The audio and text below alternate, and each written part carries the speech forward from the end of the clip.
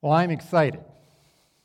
I'm not sure that I have ever been this excited about a message that I've given. This is something I've been thinking about now for weeks, and then something happened this week that I had to give this message. So I asked Jason, and Laura was there too. I said, Jason, any chance I could give a message? And you know, wives are more in tune with our needs, right? Laura immediately said, how about Sunday? Right? And I think Jason was more, he's probably thinking, well, that'd be too soon. And then later on he came back, so could you do it this Sunday? Right? So this is perfect. And I think it's going to play right into this lesson. But first I wanted to say that we are a blessed congregation. And I just started thinking about the assets that we have here at Montgomery. We are filled with grace. We accept everybody who comes. I keep hearing from new visitors that they have never experienced love like they have here. We have people serving, and I think part of the value of being in this place is that all of a sudden we have a bunch of people doing things that they would have never had the chance to do anywhere else. We have a lot of people who have been around longer. They're experienced. We have incredible teachers. But the one I really wanted to mention here in a minute is we have mentors. We have people who have a wealth of experience and knowledge. We have elders who have been elders mentoring the current elders, right? And recently, Lee and Stuart have given all the elders 2 books to read. And one of those books is and they both fit really well together.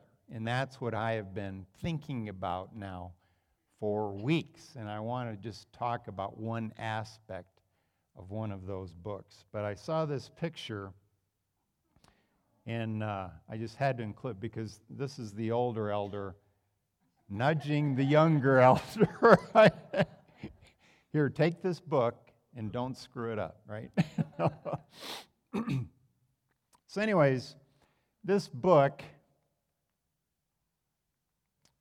I bet I have to point it, is How Change Comes to the Church.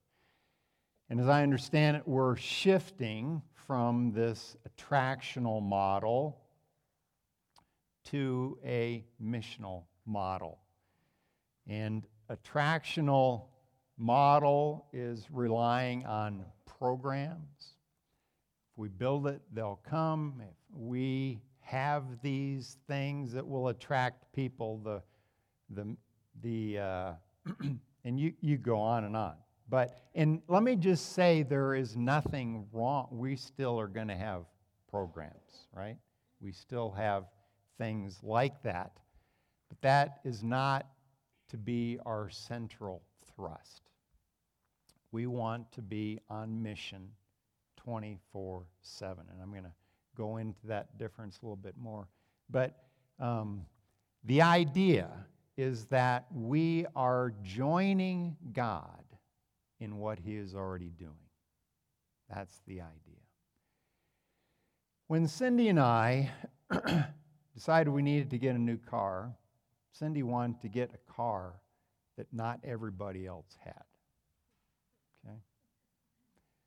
So we got a red Prius. All of a sudden, we discovered how many other red Priuses there are in Albuquerque, right?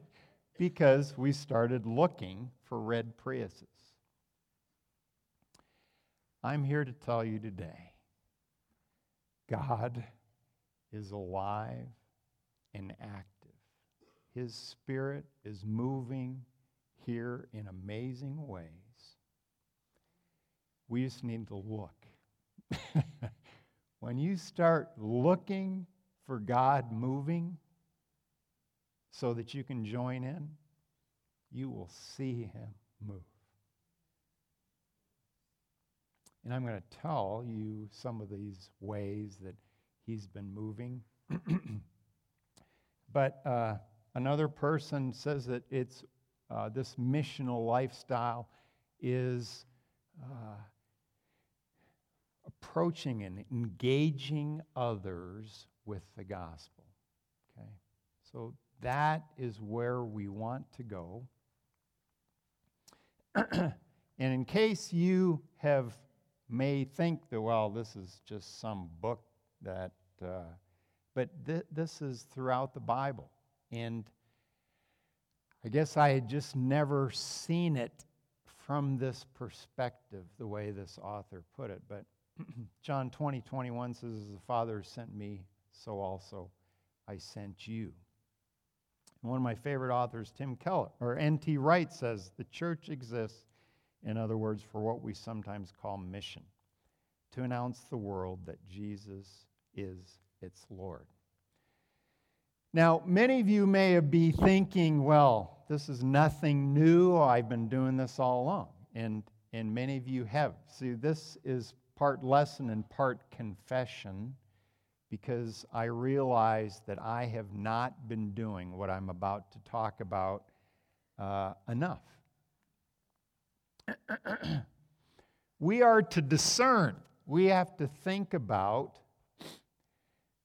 what God's final purpose is, what His promised end result is, that every knee will bow and every tongue confess that Jesus is Lord.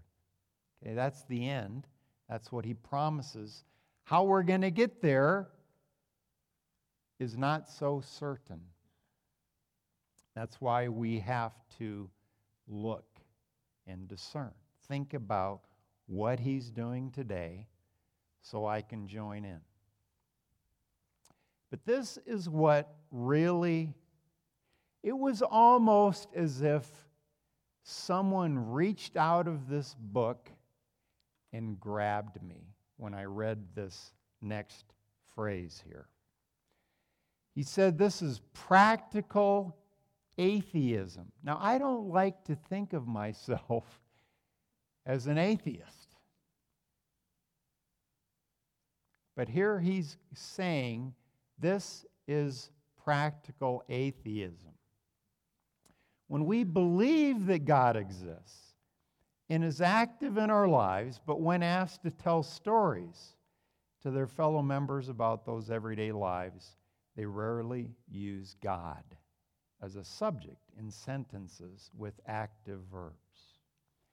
In short, though members believe in God and God's movement in the world, they seldom, indeed often never, articulate God's movement in their everyday lives to others.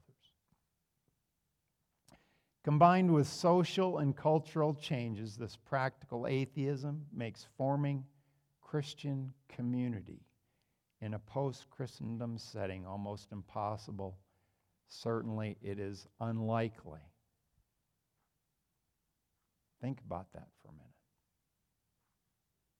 I know I did. I've been thinking about this ever since. We need to proclaim what God is doing. Now, I've been thinking about why don't I do this enough? And I think there's several reasons. I am a data-driven kind of a guy. I do science all day long, every day for the Air Force. And I am hesitant to attribute something to someone when I am not certain of it. Okay? False attribution. So there's that hesitation. The federal government frowns on evangelism at the work site, right? And so I have spent the last 35 years of my life working for the Air Force, who frowns on this type of talk at the workplace. And finally, personally, I have always tended on focusing on one side of the equation, that I think that if I do good enough deeds, that is enough. My deeds will speak for themselves.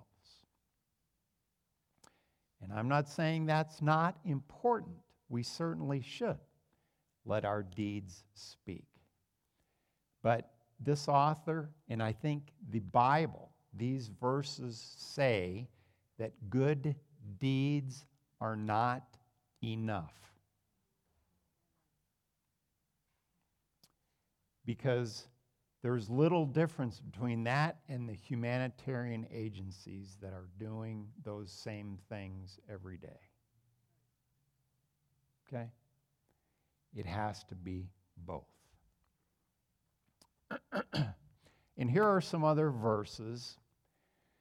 We proclaim him, admonishing and teaching everyone with all wisdom, so that we may present everyone fully mature in Christ. We proclaim to you what we have seen and heard, so that you also may have fellowship with us.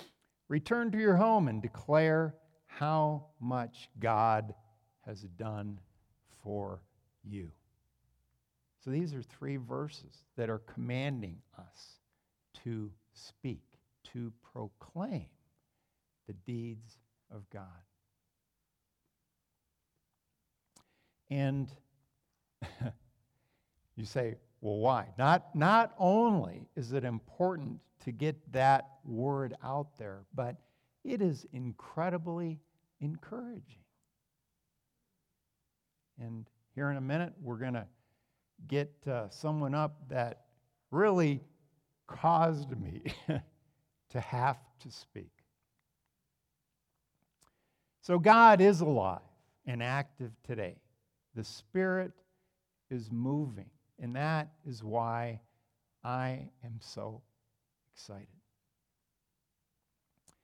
God moved 2,000 years ago. But think about this for a minute.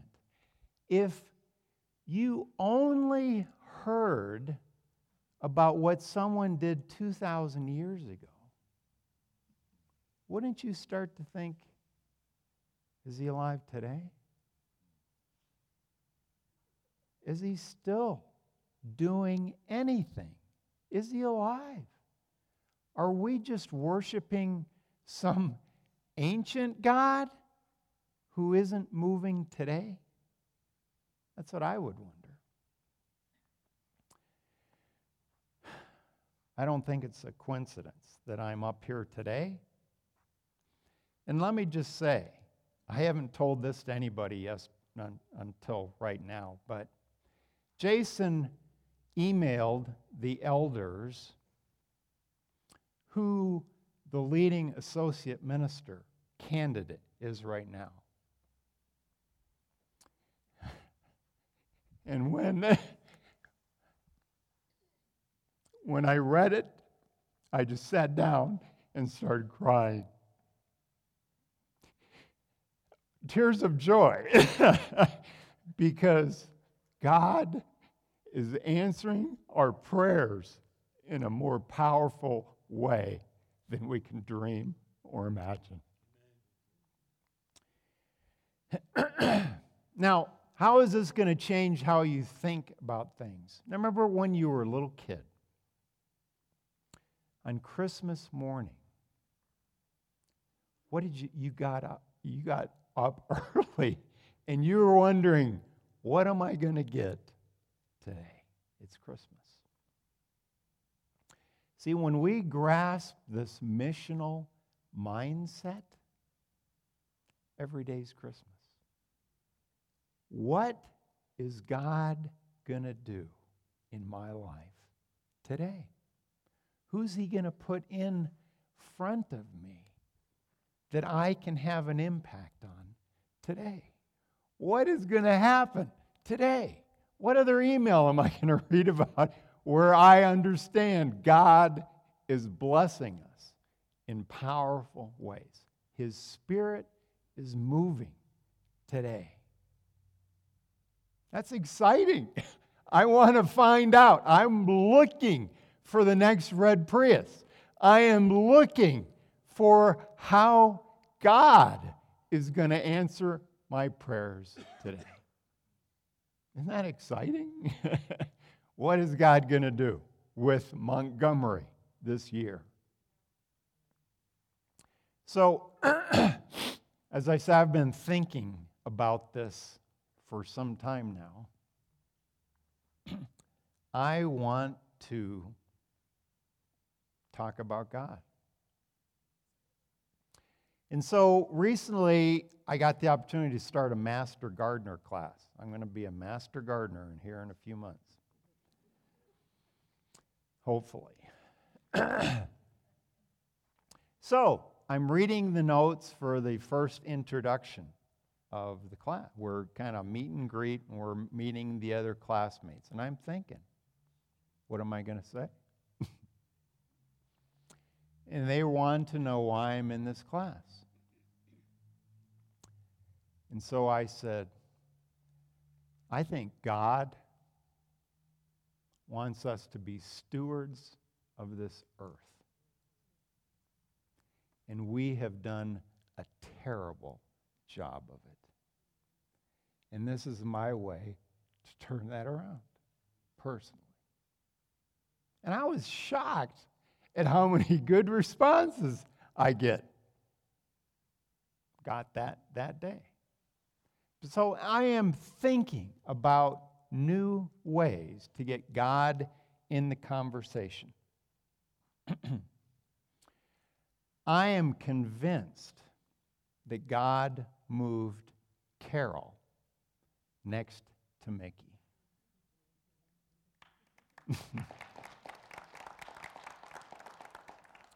They have been such a blessing to each other. God moved Carol Cole to this congregation. He keeps moving Carols into our lives. And we need 50 more of them. But the story that I really want you to hear, and that drove me to the sermon, is best told by the person who experienced it. So I'm going to have Diana come up and tell you this story. Lots of really friendly faces here, so that's good. God is good. Many of you knew my mom and dad. A few years back, I learned that my dad was not my biological father. And my aunt had confirmed this news, and she gave me a name, and some research was done, and nothing was found. And then a few years later, I, for some reason, thought that man had passed away. So you can imagine my surprise when last May I accidentally found him, that he was not only living, but he was just an hour and 20 minutes away from our son Jason's, which is where I was at that time. I found that his first wife of 58 years had passed away, and she couldn't have any children. A few years after she passed, he remarried, and he's been married to Patty for 11 years. After some really strong persuasion from my kids, we found his phone number, called him, we talked to him, and he was unaware, but he was so happy, and he wanted to meet me today or tomorrow. So my boys and I made the drive out, spent a few hours with he and his wife, and not only did he find that he had a daughter that he always wanted, but he had grandchildren and great-grandchildren. Well, the next day, he started calling me every day, twice a day. But I was very mindful of his marriage. And so I called him and I said, can you and I and Patty have a conversation and set some healthy boundaries that would work for you guys? And he thought that that would be a good idea. And that conversation never happened. And a few days later, I received a phone call from Patty. And she was extremely accusing. And she had said some things that I found out later were not true. And then I started receiving text messages from her that were so cruel. And in her phone call to me, she said, I don't want you to tell John. That's my dad's name. And when she would send me these cruel texts, she would also say, do not tell my husband about this conversation or about this message. And then I started receiving text messages, random messages from phone numbers that were being covered up by some app, and they were scriptures that were being used against me. And the first text that came, we were able to track it back to a friend of my dad's sister. She and his wife had teamed up against me. One morning, I was feeling extremely overwhelmed and exhausted and sad. And I was listening to worship music, and then someone started talking. And it was a preacher, and the name of the message was When the Battle Chooses You. And I thought, I believe I'm supposed to listen to this. And what I got from that was, this is not my battle. I wanted to defend myself. I wanted to stand up for myself and fight back, but it wasn't my battle. I felt like there was a spiritual battle that was going on, but God was fighting it, not me. Well, Patty's text messages continued through the summer and into the fall. But then the end of November, she was rushed to the hospital. And my dad had said he didn't think she was going to make it. She was in the hospital for 10 days, and I kept telling him, I will come and help, because they had no one. And I said, talk to her and see if she would let me come. So he finally did, and she agreed. So mid-December, I made the trip to Texas, and I got there the day after she got home from the hospital. And it was a little awkward at first.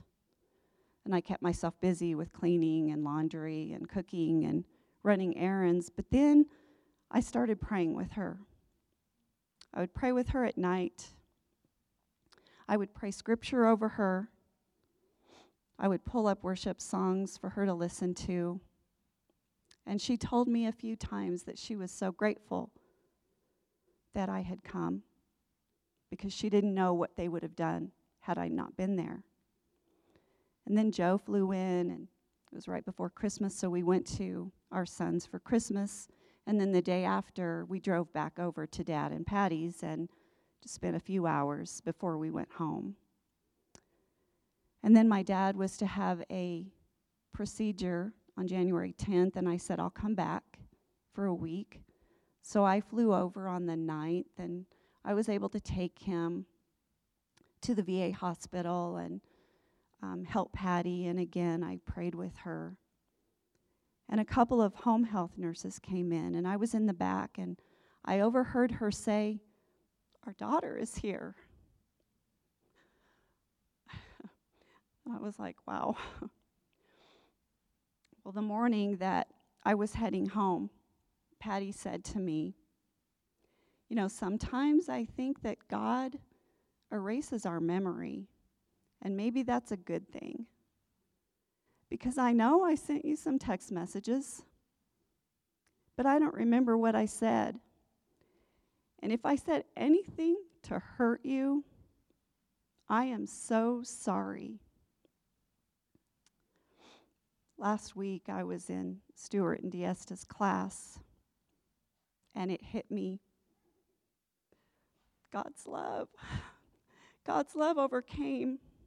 His love overcame evil, all the evilness that was taking place. God's love overcame, and I believe that this is the most powerful and humbling lesson that I've ever learned. God's love overcame. This woman that had been so incredibly cruel to me just apologized to me and thanked me for my love and my care. And it wasn't my battle to fight. It was His glory. It was His battle. It was His love. And it was His victory.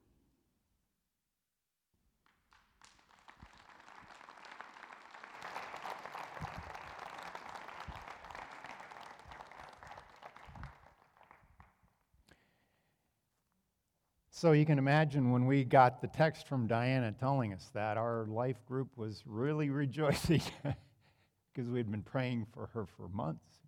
And those are the kind of proclamations that we need to make. We need to share what God is doing in our lives today.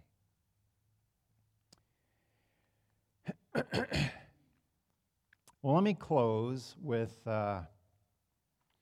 one last story. Now, again, this is God moving. Jason, in a meeting with us yesterday, was sharing this passage in 1 Peter with us that we are going to be dwelling.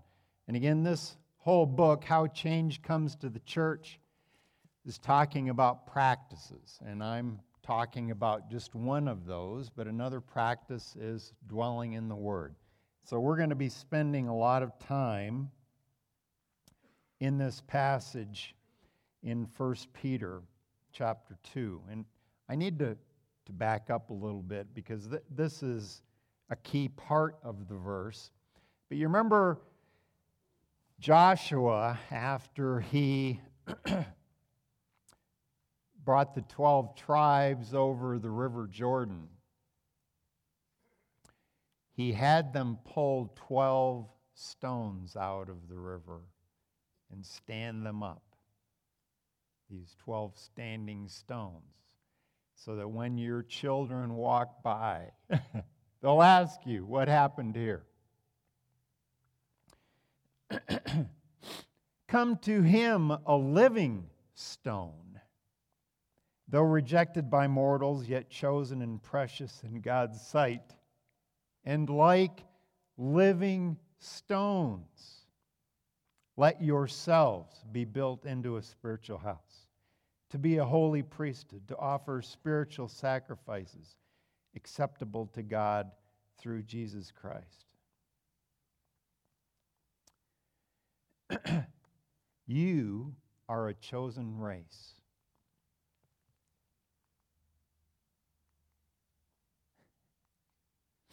A royal priesthood, a holy nation, God's own people, in order that you may proclaim the mighty acts of him who called you out of darkness into his marvelous light. Think about it. Isn't that the neatest thing? That we are those standing stones. We are living stones that people need to wonder when they see us, what God do you serve? Why are you different? And we need to be prepared to proclaim, to tell people of the mighty works that God is doing through his Holy Spirit. Today. The God is not some ancient God who died and is no longer active, but he is living and moving and active today with both our deeds and our words. So let's proclaim together. Let's share the gospel with our words and deeds in little ways at your Master Gardener class and in big ways when people, that to me is the modern miracle, when hardened hearts are softened. Isn't that a one? That there is nothing more powerful than when people they were just changed with the love of God. So let's do this together.